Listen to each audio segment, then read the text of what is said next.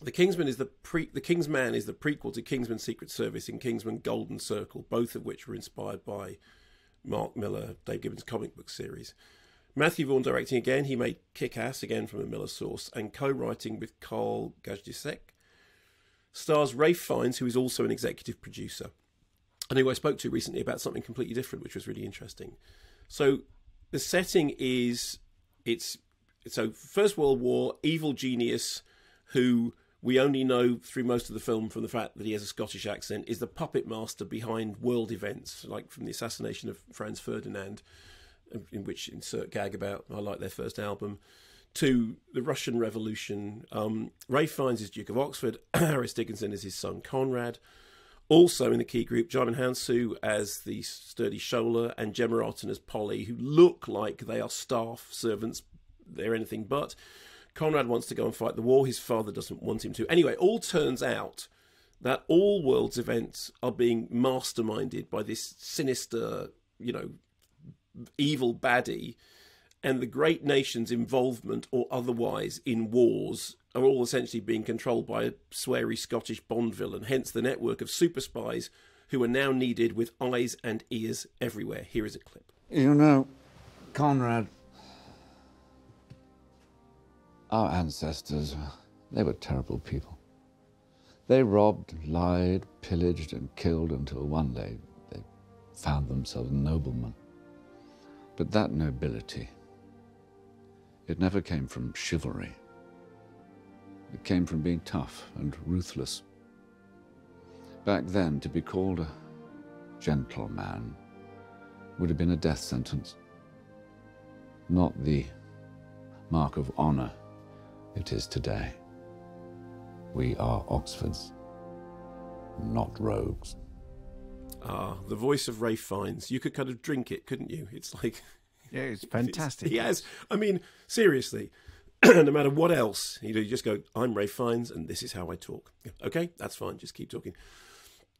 When we led into this, you sort of said that your heart sank. Okay. Yes. Tell me why your heart sank, and then I'll tell you about the film. What was it that was the sinking quality? So I'll say again, I haven't seen the film. But you've seen the first two Kingsman films. I've seen the first two, and I remember speaking to Taron Egerton about the last one, and there is a leery quality to them which I think spoils the whole idea. The first one had it, the second one had it, and when I raised the point, this is my memory. Is I think Taron Egerton knew that it did fall down in that particular. This is me putting what. But I think if you go back and listen to that interview, he sort of acknowledged that there was a sort of a disquiet there. And I thought, well, it may be that they've changed this around and they've decided not to be as leery as the first two. It just felt unpleasant, and I didn't think the whole Elton John story worked particularly well. But Elton John's story? You thought that was a story? Well, it was the beginning of their relationship, obviously. I think there is something exhausting about Matthew Vaughn as a filmmaker, not least his utter lack of judgment. I mean, as he demonstrated in those previous Kingsman films, that leery stuff that you're talking about, he never knows when to stop something or when not to do something or when to just not go there. And in previous installments, that has meant that there was a couple of running gags that hit what I call the bum note and added this completely unnecessarily queasy element to what was otherwise a kind of young James Bond on jelly beans sort of adventure. Here, that particular thing has gone, but has been replaced by a kind of political humour or attitude to history that is every bit as queasy and problematic as the bum notes hit in the other film. And again, which go to suggest that Matthew Vaughn just doesn't have an ear for this. It's like he's kind of tone deaf to what I've saw.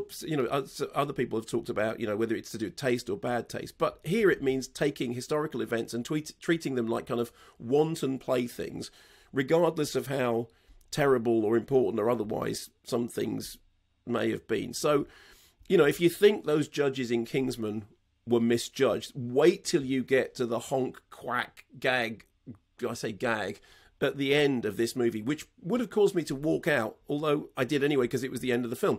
I mean, some of it's fun. Reese Ifans has fun as Rasputin. Gemma Arterton gives it some kind of heart, and it's a relief that, you know, now that her character has the role that it does, the leering elements are largely gone, although I said they have been kind of replaced by that sort of schoolboy attitude toward world history. I mean, you with your political history degree, I'd be interested. What sort of thing are you raising here? You know, what kind of problematic historical references? Moral equivalence between historical characters that I think are made in very, very poor taste.